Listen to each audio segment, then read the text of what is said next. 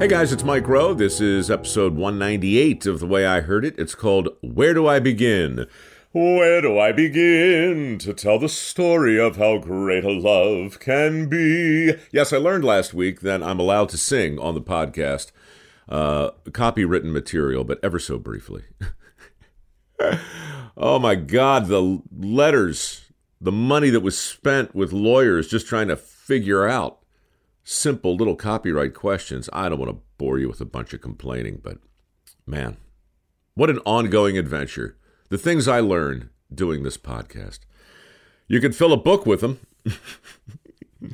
which of course is what I did.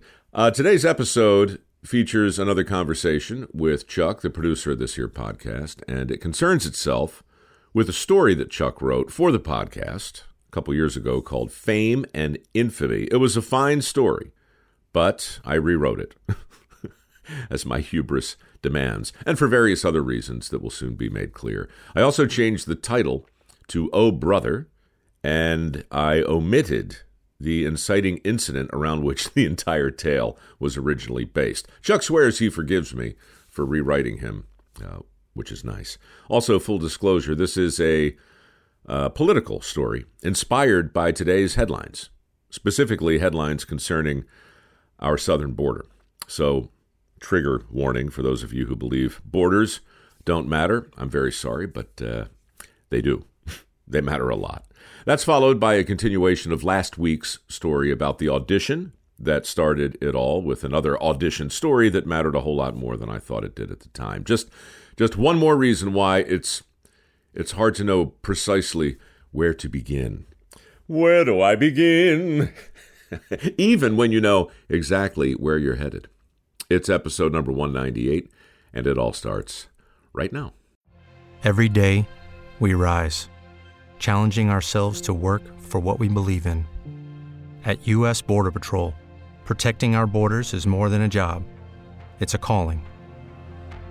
Agents answer the call, working together to keep our country and communities safe. If you're ready for a new mission, join U.S. Border Patrol and go beyond. Learn more at cbp.gov/careers. Chapter 20. Oh, Brother. Ed and his little brother had a lot in common. Both were famous actors, both were deeply patriotic, and both loved turkey with all the fixins. But, unfortunately for those around them, Ed was a staunch Republican. His brother, a devoted Democrat. And that was not a recipe for a peaceful Thanksgiving dinner. Before the election, the brothers had bickered over the economy, immigration, taxes, race relations, and, of course, the border. Their arguments had been heated, but always respectful.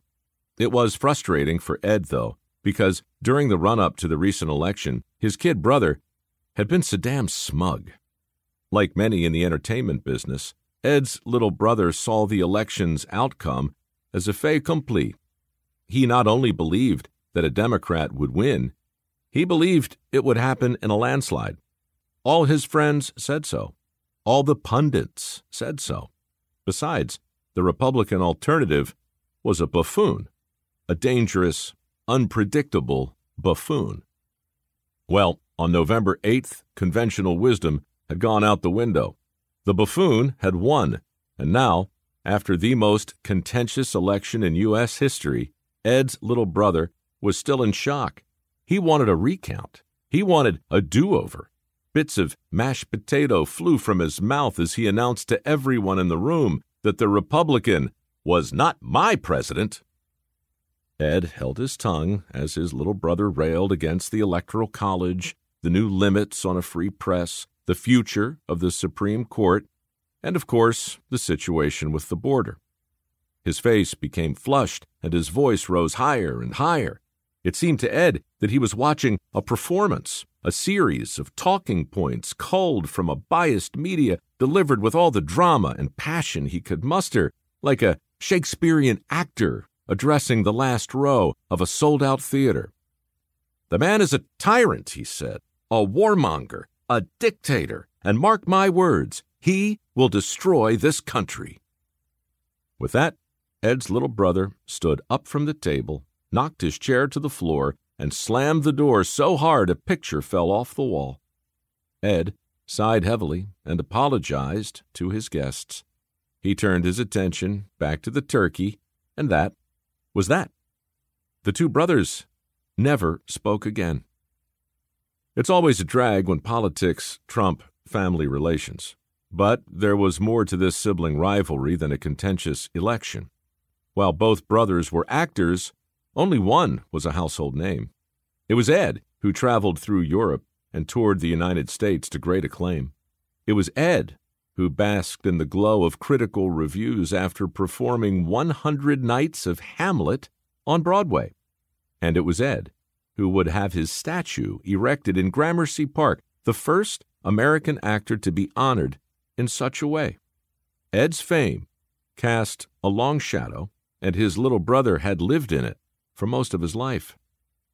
And yet, we barely remember Ed today. His statue is still there, not far from Broadway, but his memorial is dwarfed by the legacy of his younger brother. Just 5 months after that fateful Thanksgiving dinner, the aspiring thespian stepped out from under his older brother's shadow and delivered his command performance.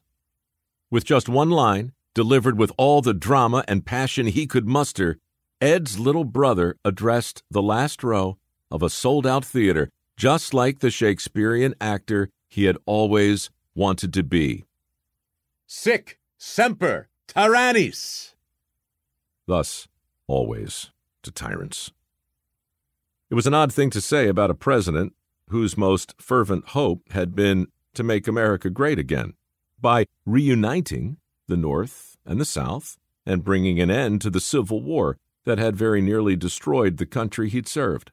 But that's exactly what the audience at Ford's Theater heard on that fateful night in April, just a few seconds after Edwin's little brother murdered Abraham Lincoln. That's why we barely remember the immensely talented and deeply patriotic performer named Edwin Booth, the great actor upstaged by his younger brother, a common murderer whose full name is unforgettable and not worth repeating. Edwin Booth's brother was 26 when he jumped onto the stage at Ford's Theater, wild-eyed, spewing nonsense in Latin. When I was 26, I jumped onto the stage of the Lyric Theater, wild-eyed and spewing Italian. At 27, I was spewing French and German. By the time I was 29, I was simply spewing. My opera plan had worked, but like all my plans, it had not worked in the way I'd intended. I'd gotten my AGMA card and my SAG card and started auditioning for union commercials that paid actual money. But I hadn't quit the opera, as planned. I had stayed on because Mike Gellert had been correct. The music was terrific. The orchestra was world-class. The chorus girls turned out to be friendly. Very friendly. By 1990, I'd sung in nearly 24 productions and even had a few solo lines. My Italian had gotten no better, but I had ingratiated myself into the fabric of the chorus and become a useful, if not entirely reliable, participant. One Sunday afternoon, during the intermission of something in German, Gellert and I slipped out the stage door and walked over to the Mount Royal Tavern for a couple of beers and a few minutes of the football game. We were dressed like Vikings, but the patrons of the Mount Royal Tavern were in no way surprised. They'd seen us in a variety of costumes over the years, always during the intermission of some opera. Gellert and I took our usual seats at the bar, but when we looked up at the TV, the game was not on. Instead, we saw a fat man in a shiny suit selling pots and pans. "What the hell, Rick? Where's the game?" "It's halftime," the bartender said. "Okay, but why are we watching a fat man in a shiny suit selling pots and pans?" "Because," said Rick, "I'm auditioning for his job tomorrow, and I'm trying to figure out what that guy does exactly." It was the first time I had ever seen or heard of QVC. Rick explained it to me. The network was basically a 24-hour commercial and currently engaged in a nationwide talent search. It had come to Baltimore and was holding a cattle call audition the next morning over at the Marriott in the Inner Harbor. As he poured us another beer, Gellert nodded to the TV and said, "I bet you could do that." "What?" I said. "Get fat, dress like a used car salesman?" "You keep saying you want to work in television. That looks like television to me. You should audition." "Last time you told me to audition for something, I wound up in a bar dressed like a Viking, watching an infomercial." "You're welcome," he said. "Laugh all you want," said Rick, nodding toward the screen. "That fat guy in the shiny suit makes $200,000 a year. Starting salary is $60,000 plus a bonus." We drank our beer and continued to watch QVC. The thought of a 24-hour commercial struck me as a sign of the apocalypse, a harbinger of doom, an end to Western civilization. That, or a steady paycheck, something I had yet to experience in my chosen field. We got back to the Lyric in time to make our entrance, spew some German, and take our bows. But that night, in bed, I flicked around the dial and found QVC. I watched a nervous-looking woman try to sell me a treadmill, a simulated diamond bracelet, and an eelskin handbag. Amazing. I drifted off with the TV still on. When I got up to pee, I saw a sweaty gentleman in a leisure suit hawking unbreakable plates and stemware, followed by an electronic device that purported to keep mosquitoes away. $60,000 a year, plus a bonus? The next morning, I drove downtown to the Marriott. There, as you know, I talked about a pencil for 8 minutes straight and landed my first job in television, the job that taught me the submissive posture, among other things. What you don't know is that I wound up forgetting the important lessons I learned on that job. For many years, I went out of my way to forget them. Later on, I'll tell you about those years too, a time I think of today as my years in the woods, a time that lasted until I found a path that led me to the place I should have been all along. Chuck Klausmeier, producer extraordinaire. How are you feeling now in the wake of your second prick? Well, it was way worse than the first prick, I'll tell you that. Yeah, on Friday, I got my second Moderna shot, and it was reasonably good. And then Saturday morning, just everything just started to crap the bed, and the fever came on, super achy. I think I talked to you. We were going to do this yesterday, and I was like, you know what? I think we should do it tomorrow and you were like, you should take a nap. It'll do you good. And I turned on the TV and I woke up at 7 p.m. Well, secretly, I was hoping you would take me up on it because I feel like hell myself. I mean, I am just absolutely Dirty Jobs is kicking my ass again. I have, as you know, a third-degree burn on my left shin that I got while welding the interior of a tugboat about a month ago. And I just did this job sucking rocks off of a roof. Well, one second, before you move on to that, I just want to say that I have seen this injury on your shin, having just been up there, and it is like a divot on a golf course. I mean, it's like a pond. If you could fill it with water if you were lying flat. It's like a hole in your shin. That's because there's a hole in my shin, and it hurt. Look, I've got a decent threshold for pain, and I certainly don't like to complain in front of people. Pledge 8. But I'm telling you, man, I was curled up like a ringworm inside the hull of an upside down tugboat with cutting steel.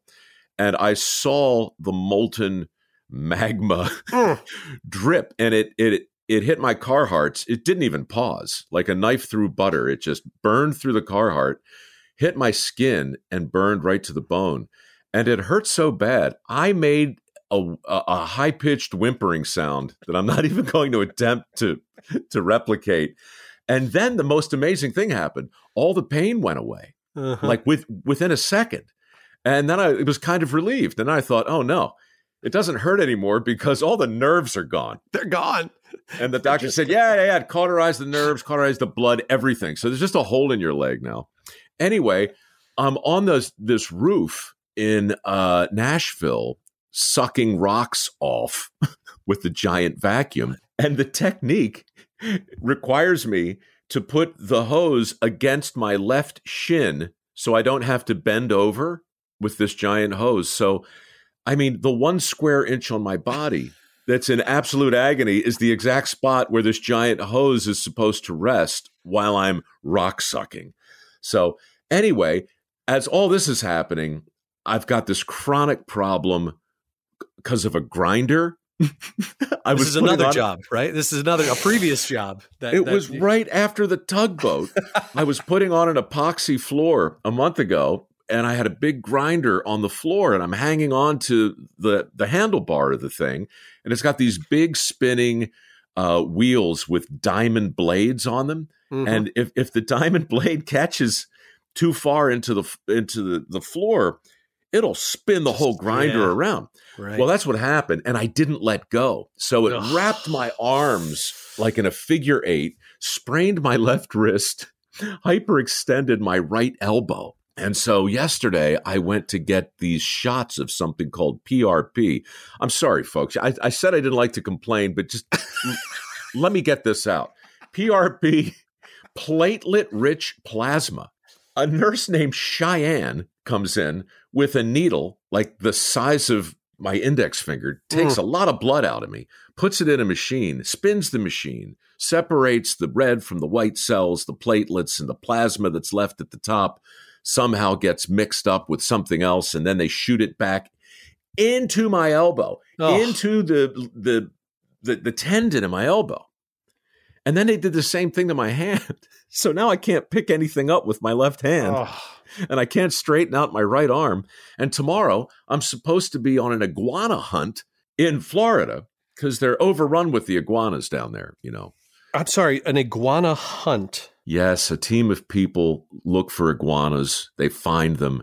We kill them because they have to die. They're an invasive species and they're terrorizing people. And then we sell them for bait. God, I can't believe I'm doing this show again. Dude, I can't believe it. And you're older than you've ever been, as I recall. Is that right? Honestly, yes. I just turned 59. It's been 9 years since I did this. I swore I'd never do it again. I'm covered with burns, sprains, tears. I'm having a ball. Don't get me wrong. But damn it. Anyway, what do you want to talk about? Well, I figured we should start with the story, oh brother, about John Wilkes Booth, because... Do you still hate me for rewriting it? Because this one you took a complete pass at, as I recall. Yes. No, I don't hate you about it. I said my piece, and because as I recall, I wrote the thing, and it was called Fame and Infamy. And I was in North Carolina at the time on vacation, and I took like 3 days to write it. Mm-hmm. And I really, I researched a lot, and I sent it to you, and you were like, yeah, it's good. But I think it's really about their mother. And you sent it back to me, and I read it, and I was like, I'm not married to the story, I'm married to the structure. I just thought it was about these two brothers, and you took another pass with the mother, and then eventually, to your credit, you after two passes where the mother was a character, you were like, you know what? I think you were right. I think this is a story about the two brothers. Well, if I may be so bold, I don't think either of us was entirely right. The structure to me was still a little too leading. But you were right. It wasn't about the mother. What I was trying to get at was that it wasn't about the brothers either. It was about every brother. It was about every family. I wanted to write something, at the time, the country was being torn apart pretty much the way it is right now. But the parallels that you pointed out between Trump and Lincoln were absolutely fascinating. And the things that we could learn about the Booth brothers were also really interesting, but no more interesting than you and your own brother, who I love, right? Yeah, I mean, you and Rick do not see eye to eye. No. on a great many things. And I Yeah. can say the same thing about my brother, and so it was literally brother against brother in, 4 years ago during this election, not quite as intensely as it was in 1860, When but it was brother still against brother in war. Yeah, the Civil Correct. War. Right. correct. So I just wanted it to be more relatable to people who didn't care about politics or history, but were living through this weird thing that was tearing families apart and defining conversations over Thanksgiving and every other meal for that matter. The cool thing about that story for me was that there was a show on, I think it was ABC, called Timeless. Sure. And I first of all, Bill and Ted's Excellent Adventure, one of my favorite movies, just because I love the rules of time travel and, A Moment in Time, all these great movies. The one with, what's his name? Chris Reeves? Chris Reeves. Oh, Somewhere in Time. Somewhere in Time with a penny. Oh, geez. So At, good. by the way, the Grand Hotel in Mackinac Island. That's where they filmed that. And for many The Dirty years. Jobs twins. Yep. The Dirty Jobs twins. The two. Boy, there's a story. Oh, my God. We'll save that for another time. But teaser alert. I finally got two twins in my bed. The catch, I didn't know they were there. And they were each 75 years old. Yes. Oh my God, they're so sweet. Yeah. Anyway, this show, Timeless, I love just time travel shows, and so I'm watching it, and John Wilkes Booth runs into Lincoln's son, whose name I cannot remember. And he talks about how his older brother, John Wilkes Booth says, my older brother saved your life at a train station. Stop. Yes. Or sorry, the Lincoln, the son says, your brother saved my life on a train station. And I thought that can't be true. And then click, click, click, click. I look and it's like, oh, son of a gun. Edwin Booth saved the younger Lincoln's life. And I thought, how interesting that one brother saved a Lincoln and the other killed a Lincoln. Right.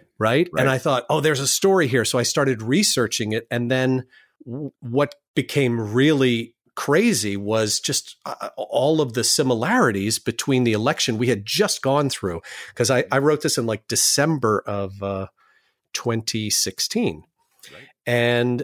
And once I found out that Lincoln's second, election day was November 8th, I was like, oh, that's too much. It was the same. It was November 8th of this year. Of 2016. Yes. Right.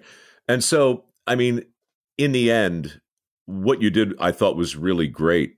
But the reason I took a hatchet to it was because as interesting as that moment on the train platform was, and as monumental as the assassination itself was, and as interesting as the similarities were between Trump and Lincoln, I thought the most interesting thing was what was happening to our country, right now. Yeah.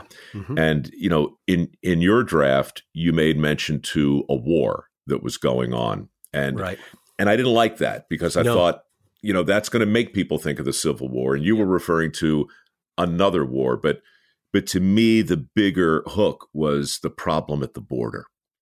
The problem at the border. The Civil War was a problem at the border. And, yes, it was. And right now, as 4 years ago, the problem at our southern border is, well, who knows how big it's going to get and who knows what it's actually going to lead to. But it's a monumental problem. And all of that just made me think, boy, this is a story about dinner time. Yeah. And families that just can't talk to each other anymore. And that's something that you did. First of all, let me just say, I like your version better than mine. I thought you took it and you kept the bones. The bones were all I was interested in, really, honestly. And there are a couple of turn of phrases like a fait accompli and stuff like that managed to survive your draft. But I think it's really interesting to note how sometimes you go looking for a story and you find a completely different one. In this case, it was all about the train platform and saving a life. And this is nowhere in this. In the same way, there was a story that we did about, I went looking to research Tesla and wound up writing a story about the electric chair, and Tesla is nowhere in the story. That's right. And that's one of my favorite stories, too. And Sean McCourt, of course, who's a friend of ours and helps with the stories. He did the exact same thing. We didn't coordinate quite well, and we both wrote it at the same time. And and I said, well, you know what? How I got to the electric chair is I was looking for a story on Tesla, and he's like, that's exactly what I was doing. Like figuring out what the stories are is the obvious challenge. But for me, and the thing I want to talk to you about next regarding the second part of the chapter is figuring out where the story starts, right? And that's, I mean, if a story has a beginning and a middle and an end, as all good stories do, well, I always come at it in terms of as long as I know where I'm going to land, I'm in good shape. And then I have to figure out, okay, well, what's the big overarching theme? What's the point of writing it? And then, it's supposed to be easy to figure out where to start, but it's not. And you know what? It really struck me last week talking to Michael Gellert, who was the guest on the podcast. And if you haven't heard it, you should, because he's awesome. I realized that for years I had been talking about the most important audition in my career being this very, very weird hour or so that got me the job at QVC. But I realized, of course, that's not true, because I never would have had that opportunity had Mike Gellert not got me in to audition for the Baltimore Opera. And of course, that wouldn't have happened had Fred King not dragged me on stage with you back in high school and forced me in that direction. And of course, that wouldn't have happened if you hadn't stolen his Oriole 4 album and we had listened to it incessantly.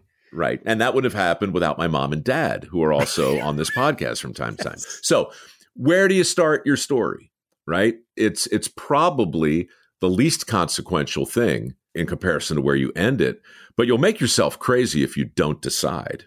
And that's why so many of these things get rewritten. David Sedaris, I was listening to something he said the other day, I think maybe on his masterclass or something, but he said, writing is, what do you think he's? Rewriting. That's right. Writing is rewriting. Yeah. In the same way acting is reacting. Reacting. Yeah. Right. Writing is rewriting. And God help me, I just keep doing it. Oh, you've embraced that, Mike. Let me just say, you have embraced that maxim to the maxim. Yeah, absolutely. So here we have this murderous son of a bitch who killed my favorite president spewing, Latin from a stage. And I thought it would be fun to pick up where we left off the week before, where I'm spewing Italian on a stage. I get into the Baltimore Opera. And as discussed, Gellert and I make it across the street, have ourselves a beer. And, well, hang on. Let me ask. This is, you're talking about the Mount Royal Tavern, correct? Yes, absolutely. Okay. So one of many consequential dive bars in my life. And we'll get to that in a minute. But how much of that story is true? The beer with Gellert? Oh, well, I mean, the way I heard it, it's all true. Some of the names are conflated. I actually did do something. I mean, if you want me to come completely clean, the details are 100% accurate. All of that happened, but it wasn't. And honestly, this is how weird memory gets sometimes. I remember it as Mike Gellert and I sitting there having that conversation. It wasn't Gellert. Interesting. It was another guy from the chorus. But A, it was a long time ago, and B, Gellert and I have sat in thousands of dive bars, as have you and I, and had countless conversations solving the problems of the world. Now, I remember him dressed as a Viking, and I was dressed as a Viking. We were both downstairs dressed as Vikings with an hour and a half to kill. But no, I walked across the street with a couple of other guys to watch the football game. And when I was there drinking a beer, it was Rick behind the bar who didn't have the football game on, but was watching a big guy in a shiny suit sell pots and pans. And that's how that happened. Do you remember which big guy it was at QVC? Did you work with him later? Yeah, I did. It was Steve Colantuno. And, the camera adds 15 pounds. He really wasn't that big, but he was puffy. He was a large, puffy guy. It wasn't Paul Kelly, who we've had on and who I'd like to have back on. But at the moment, it didn't matter who it was. It was a large man. I thought it was a parody. I thought somebody was doing a parody of a commercial that never ended. Interesting. But it was a real thing. It was QVC. And was that the first time you'd seen Home Shopping? Yes. And Rick, the guy behind the bar, who was a very serious actor, and at the time I kind of fancied myself an artisan of, You were in the Baltimore Opera. Yes. Of course you were. But I was also drinking beer dressed as a Viking, right? So that just makes you cool. Well, I felt like it was important to be true to yourself, right? I mean, I still do, but I was kind of haughty in the way that arrogant actors sometimes become, and starving artists who realize, well, yeah, I'll tell you how committed I am. I don't have any money. See, that's how committed I am. I mean, I don't know what you're talking about or who you could be referring to. Well, I got tired of feeling that way. I wanted money. I was 27 years old, and I thought, it would be nice to have some money. And sitting there, I caught myself arguing with the bartender about the inevitable decline of Western civilization brought on by the advent of home shopping. That was my argument. I was like, how much worse can things get? They have a whole channel now with nothing on it but one endless commercial. And Rick was like, yeah, well, I'll tell you, I'm auditioning for that guy's job tomorrow. That's why he was watching QVC. And he said they started $60,000 a year plus bonus. And that in 1989. That sounds good. Dude, that was an awful lot of money. And so I went from thinking Steve Colantuno was a harbinger of doom, one of the four horsemen, right? I went from thinking this guy represents everything that I despise, all that filthy lucre, to, I wonder if I could do that. I think I could. I shall take your job, sir, and I will do it properly. Well, for the people. But it still wouldn't have happened had Rick not bet me that I couldn't get a callback. And that's the truth. That was a handshake. We made a wager. I said it's $100 in the story. I don't actually think it was that much. But did he ever there was pay money. You? Did he ever pay you? No, he didn't. But he didn't charge me to drink anymore. Oh. Well, yeah. So he took it out brilliant. Of the Mount Royal Tavern. No, it was brilliant on his part because I hadn't even thought of it. But if I got the job, I would have to move to Westchester. Right. I wouldn't be drinking there anymore. Right. And of course, what happened is Rick and I went down there the next day to the Marriott, and we both auditioned. Well, I want to hear about that audition, but not before I tell you that when I called Mike Gellert to get him on the podcast last week, the very first thing he said to me, do you know what it was? Knowing Gellert? No. I still have the $15 I owe you. And and now because of interest, it's now $33.95. He said he'd pay you $15 if you jumped off of that crazy. We were at the quarry. Cliff. I don't know what the quarry was. It was an old rock quarry that was now a what do you call it? Like a swimming hole, I guess. They hit water and it filled up, and it was a place that people went to swim and stuff. And it was deep as all get out, but there were these giant cliffs, like 20, 25 foot cliffs that you could climb up on and jump off. And he said, I'll give you. I said, how much you bet me to go off that? And I guess we settled on 15. And he goes, without looking, don't even look over the side. You just get up there and run. And I did it because I was an idiot. You were a total idiot. What happened to you, man? God, you were impossibly brave once upon a time. You know what? I started working for Microworks. Yeah. We'll make you careful. I'll tell you that. Oof. Yeah. So Gellert's got the $15. Good. Anyway, You were saying. Anyway, so this was all leading up to the audition that you made a bet that you could get a call back on. And you don't write about this in the book. So why don't you tell people what your audition consisted of? Well, I didn't write about it because I wrote about it earlier on Facebook on a post that reached like 15 million people, and I kind of felt like it would be cheating a little bit. It was somebody asked me what I thought about Howard Dean's comments regarding Scott Walker, the governor of Wisconsin. And Howard Dean had said he didn't think Walker was qualified to run for president because he hadn't gone to college. And so this is a big softball for MicroWorks, right? I'm going to smash this out of the park. Right. And again, I wasn't trying to be political. I don't see eye to eye with Howard Dean, and I don't know Scott Walker, but it's kind of crazy to suggest a college degree is somehow a qualifier in order to be president, in my view. And so to make the point, I wrote a story about how QVC back in the day had no hope of accurately predicting the success of its show hosts. They tried, they had very elaborate processes early on to try and find a great salesman. And they did. They found great salespeople, but many of them were just no good on TV. So then they started going to people who had worked as show hosts on television, game show, talk show, whatever.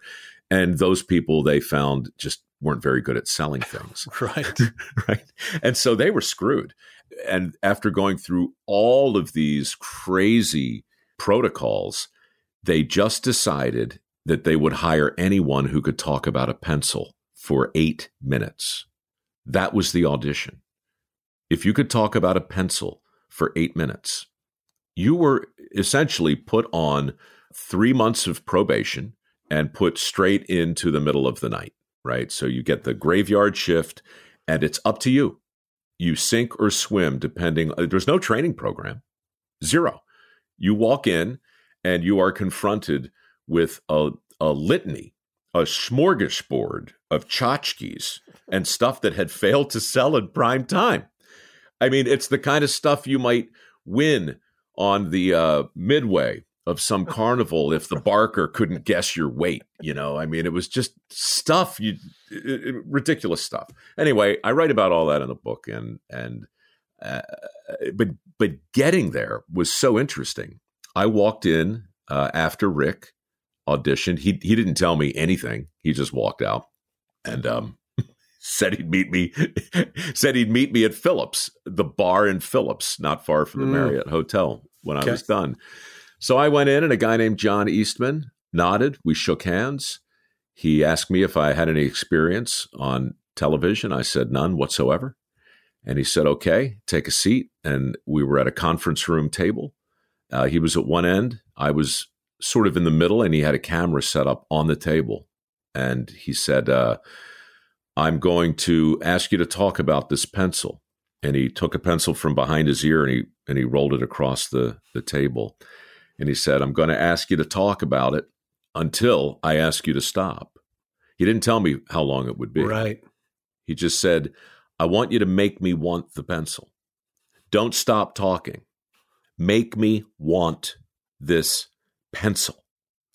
Do you have any questions? And I said, no, I understand. Can I wrap it in a $20 bill? Would that make I should have said that.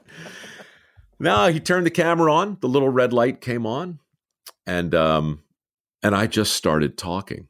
Mm-hmm. And the first thing I did was grab a piece of hotel stationery that was on the table, and I wrote the word quality, and I held it up, and I said, as you can see at a glance, the Ticonderoga Dixon No. 2 pencil is all about quality.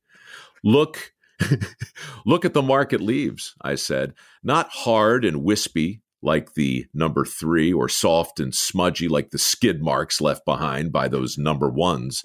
This is a No. 2, right smack in the middle.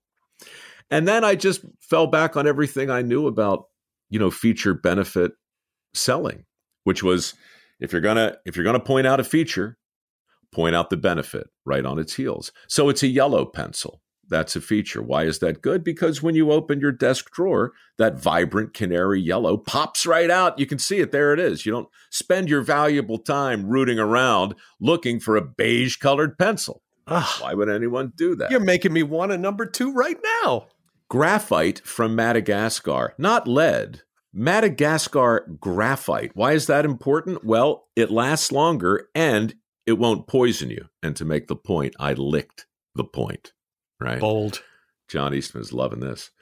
It goes on and on, right? The eraser at the end is not there randomly. I mean, obviously, where else would you put an eraser? But the size of the eraser is perfectly calibrated to last the entirety of the life of the pencil, even sharpened all the way down to a nub. That eraser is still guaranteed to be there, right? The little silver thing that holds the eraser to the wood, that's actually real silver, I said. And the reason, yes, we're going to charge a little bit more for this pencil than we normally would because all the extra money goes to Madagascar to help the poor children there, you see. So it's not just a pencil.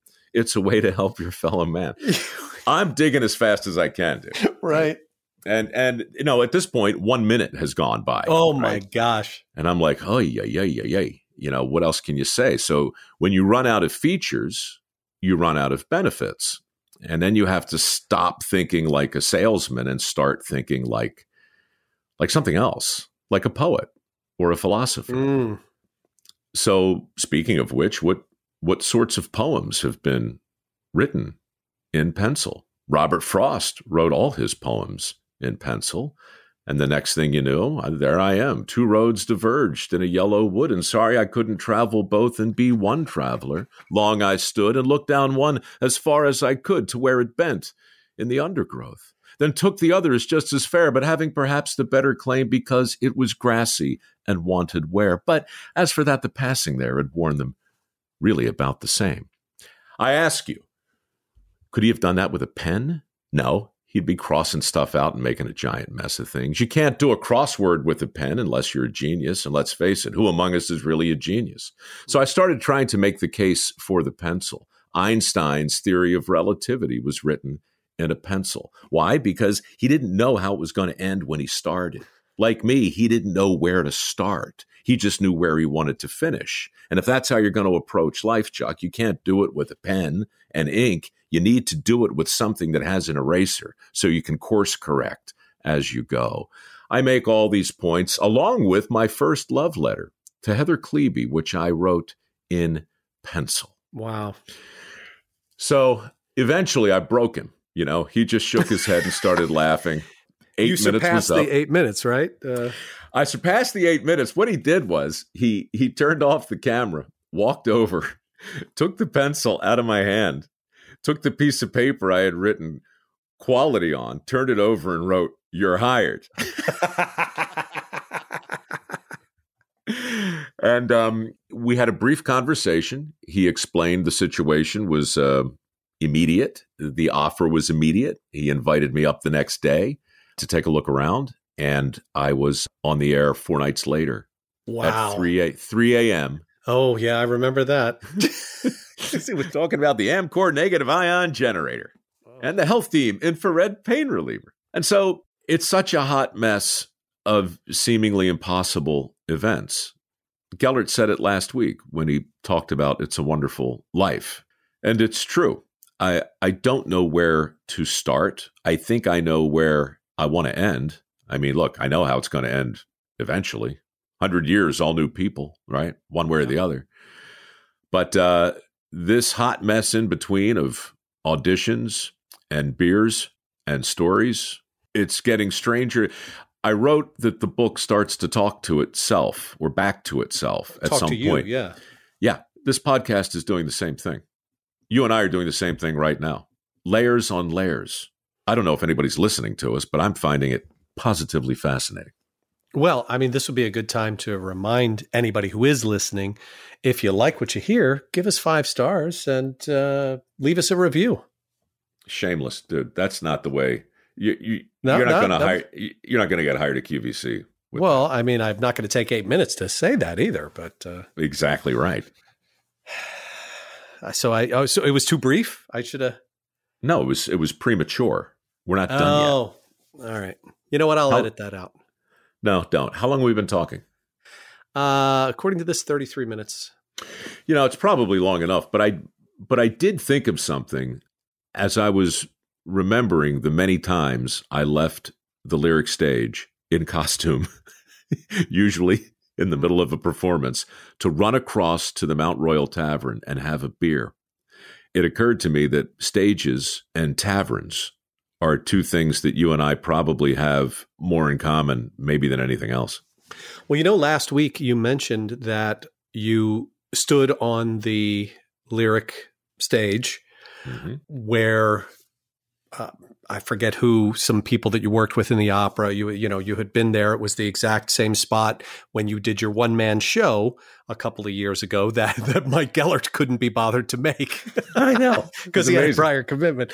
But as I recall, you and I sang in a barbershop quartet with the Chorus of the Chesapeake for a show at the Lyric Theater. And the headliner, do you remember who the headliner was? A quartet called... Was it the B&O Connection? Yes. And we were big fans of the B&O Connection. And I remember that we were always just doing stuff we weren't supposed to do. And we climbed up into the rafters. I'm sure we would have gotten in a lot of trouble if anybody had seen us, but we watched from, 30 feet above the stage, looking down at them. It was just an experience I'll never forget. Well, it's the same place I had stood hundreds of times during performances, looking out at the audience. They couldn't see me, listening to the orchestra, just playing the hell out of some, Verdi score as Brunhilde sang at the top of her bottomless lungs on the top of some papier-mâché mountain, and Wotan cast down his indiscriminate lightning bolts. I mean, it was an amazing place to watch any production. But it's the juxtaposition of the stage and the tavern where I was going, right? Yeah. That happened all the time with the Lyric and the Mount Royal Tavern. But how many times did people leave the stages of the various community theaters where we worked and repair to a little joint called Lefties? We created Lefties. We saved Lefties. We saved it, yes. So just to give a little background, the way this started was there was a place called Chuck's Maple Inn on Philadelphia Road that we would go to all the time, and they had really good food too. Great crab soup. How many nights started with, hey, you want to go to Chuck's and get a bowl of crab soup, which meant we would drink until 2 a.m. and then probably get breakfast at the Double T Diner afterwards. So this one, what was it that happened? I don't know why we left Chuck's Maple Inn. We were asked to leave. Oh, that's probably true. Yeah. There was a dispute over the Miss Pac-Man machine. We had run out of quarters, and I tried to get a slug into the slot. And that's not allowed? It's frowned on. And I jammed in there, and they asked us to leave. It didn't matter. We just walked across the street and back into time. Yes. Well, we walked out of Chuck's Maple Inn and looked around, and literally across the street, there was a sign that said Lefties. And you thought, well, what could Lefties be other than a bar? We had never noticed it before, even though we had been on that corner a million times. And it was just a tiny, tiny hole in the wall. And we opened the door, and it was like that scene in Animal House where just like the music stops when the white people walk into the all black bar. Right. All the old people just stop and stare at us because the average age was like been dead for 5 years in that. Truly. bar. Well, look, I mean, it's funny that we're talking about this. You mentioned Timeless and your love of time travel, but that's exactly what this was. We walked through a wrinkle portal in time. And we walked up to the bar and we looked around, and it was still decorated for Christmas, even though, it was the middle of July, I think. Christmas lights were always up in there. They had an hors d'oeuvre thing set up, as I recall. Yes, they had. They were like chicken fingers. Yes. And just stuff. I mean, not just bowls of chips you would expect to find on the square tables that were in every bar like this, but they had real food out. And Sinatra was on the jukebox. And the old men at the bar did give us the stink eye. Oh, yeah. But we didn't care. We walked right in. We sat down. Yeah, you sat down. I said, you get us a table. Like, that was difficult. I mean, there were maybe 6 people in the whole place, but you got the table. I went up to the bar and I said, give me 2 draft beers. And I put $2. What year was this? I don't even remember. 80 This something. would have been 80, Early 81. 80s. I put $2 down on the bar. So give me two draft beers. And the guy pours 2 draft beers and the change was $1.30. And I was like, oh, so I picked up the $1 and I put it in my pocket. I grabbed the 2 beers and I came over and I set them down and I said to you, oh, we're drinking here from now on. And, being a math whiz, I quickly deduced this is 35 cents a draft. Right? That's a quarter and a dime. I've got a few of those. I'm good. That's 7 nickels, right? I got 7 nickels. Yes. And so Chuck and I started going to Lefty's place after quartet rehearsal every week. And then we started going there just for fun. Mm-hmm. And then one of us, I don't remember who, was involved in a play over at Towson Town, I think. And that probably was me. Probably you. It might have Yeah. been something like Fiddler on the Roof, maybe, something like that. I did Fiddler. Yeah, I did Shenandoah. I did quite a few shows over there. I did South Pacific. Right. Yeah. And I was doing shows over at Dundalk Community Theater with my dad, actually. My dad and I did 2-3 shows together over there. Fantastic. That's so much amazing. fun. Yeah. But, after a show, it's written. It's written in the stars. Ye must go out and ye must have beer. You A gentle must do this. libation. Yes. It has to happen. Of course. And so we started bringing the cast of various shows, whatever shows we were in, and the crew. And suddenly this little hole in the wall called Lefty's that was maybe on a Saturday night maxed out with 7 people, a dice game in the corner, some Yahtzee, a little Parcheesi, suddenly there are 50, 60 people packed. Ridiculous. Yeah. It And was young unbelievable. People younger Yes. than us. Well, the denouement of this story, because all the time that we saw people in there, we were there as well because we had brought them there. But the crazy little coda on this story was years later when I had moved to New York. Maybe I was even out here in LA by then, but we met in Baltimore and it was like, hey man, you want to go to Lefty's for old time's sake? And we walked into Lefty's and the place was packed with young people, none of whom we knew. Yep. So that was just a visualization that we had saved this bar and turned it into a young hotspot. It was crazy. Now we're done because you just did it.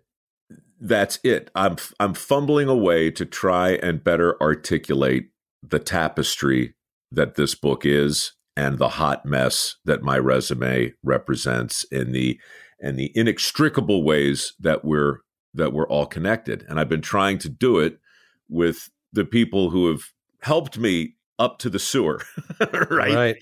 But what we're really talking about is walking into a bar that was on the verge, truly on the verge of closing. They were shutting that place down. Yeah. And accidentally, we don't get any credit for this. We can give ourselves some because it feels good, but we don't get any credit for it. We got booted out of Chuck's Maple Inn because I was doing a bad thing to a Miss Pac-Man machine. Yeah. And suddenly we were drinking 35-cent drafts. And Way leads on to Way, to bring it back to Robert Frost. Ooh, that's not bad either. Back to the penciled poem, 3rd stanza. And both that morning equally lay 2 fields no step had trodden black. I kept the first for another day, but knowing how Way leads on to Way, I doubted if I would ever go back. You can't write that with a pen. You have to write it with a pencil. And if you do try to go back, Chuck, to Lefty's place today, you'll find it has in fact closed. It's gone because nothing is timeless. It all fades. And sooner or later, it really got me last week when I said to Gellert, just in passing, the Baltimore Opera is gone. Do you think it'll be back? And the answer is no. It's not going to be back. A version of it might arise. It almost certainly will, but never in the same way. Lefty's will never be there. They haven't made a better video game since Miss Pac-Man. They haven't. They've made a lot of more complicated ones. I understand people are now playing Halo and putting weird masks on their heads, and some people are making billions of dollars developing games. But they haven't made a better one than Miss Pac-Man. And I still don't know where the story really begins. But I'm pretty sure this one has come to an end. He was right. He was right 10 minutes ago. Chuck was, as he almost always is. If you want to listen to the book in its entirety, you can download it where people download books. And at the risk of channeling those old QVC skills, might I implore upon you to take just a moment and go to iTunes or wherever you listen to this podcast and give us 5 stars. If you don't think we deserve 5 stars, give them to us anyway. Look, I didn't deserve to be hired by QVC, but I was. I didn't deserve to be hired by the Baltimore Opera, but I was. I did deserve to be thrown out of Chuck's Maple Inn, and I was, which got us into Lefty's Place, which eventually brought us here. And if you think that's weird, ask yourself this, gentle listener. You listen to the whole damn thing. Now Siri's talking to me, Chuck. Siri's talking to you? What does she say? Damn computer. Right in the middle of my sales pitch, Siri starts talking to me through my headphones. How does that happen? I don't know. She's listening all the time. She really is. Well, I told you what happened with me all the time. I say, call Mike Rowe, and she dials. She says, would you like me to call Mom Mobile or Mom Home? I'm like, Mom's been dead a long time, man. I really should take that number out of there, but. You really should. All right. Well, you really left us on a... You really left us in an odd place, Charlie. But I'll edit this out as well. Go ahead. Go back. No. Pitch us the thing. It was going so well until Siri interrupted. If you can find a moment in what I'm sure is a very busy day, could you go over to iTunes or wherever you listen to your favorite podcasts and give us 5 stars? If you don't think we deserve 5 stars, could you give them to us anyway? It really is okay. Nobody really takes these 5-star reviews seriously except for the advertisers. And so if my plan comes together and the stars truly align, I'm going to call QVC and see if they'll sponsor this podcast. But something tells me no amount of 5-star reviews is going to make that possible. All right. Anything else, brother? No, that's it, man. You know what? I did want to say one thing. This book, listening to these chapters over and over again, reminds me of what a great writer you are. And I mean that. And you need to write this next book. You need to finish writing this next book and get it out there because I think people will read it. You're a very good writer. It's very kind of you to say. Thank you. I will send it to you for your normal, what do they call that? Dramaturge? Just check the grammar if you'd be so kind. I'll just proof it. All right, man. I hope you're feeling better. Wish me luck with the iguanas. Yes, good luck with the iguanas. I hope that you're feeling better. I hope that your elbow and wrists are back to normal. It's only a flesh wound. I mean, it sounds like that Fear the Walking Dead kind of thing where they took some of your blood, they spun it around, and then they injected it into your elbow. I'm like, what? And suddenly I'm spewing Italian. Right? Yeah, crazy. All right, more next week. We have to end it. Oh, I'm just being quiet. Just end it. All right. I take it all back. The ending is harder than the beginning. It is today. See ya. Waiting on a tax return? Hopefully it ends up in your hands. Fraudulent tax returns due to identity theft increased by 30% in 2023. If you're in a bind this tax season, LifeLock can help.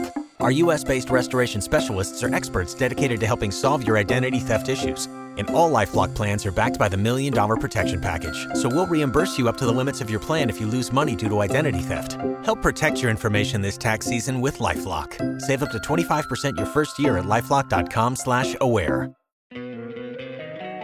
Don't you love an extra $100 in your pocket?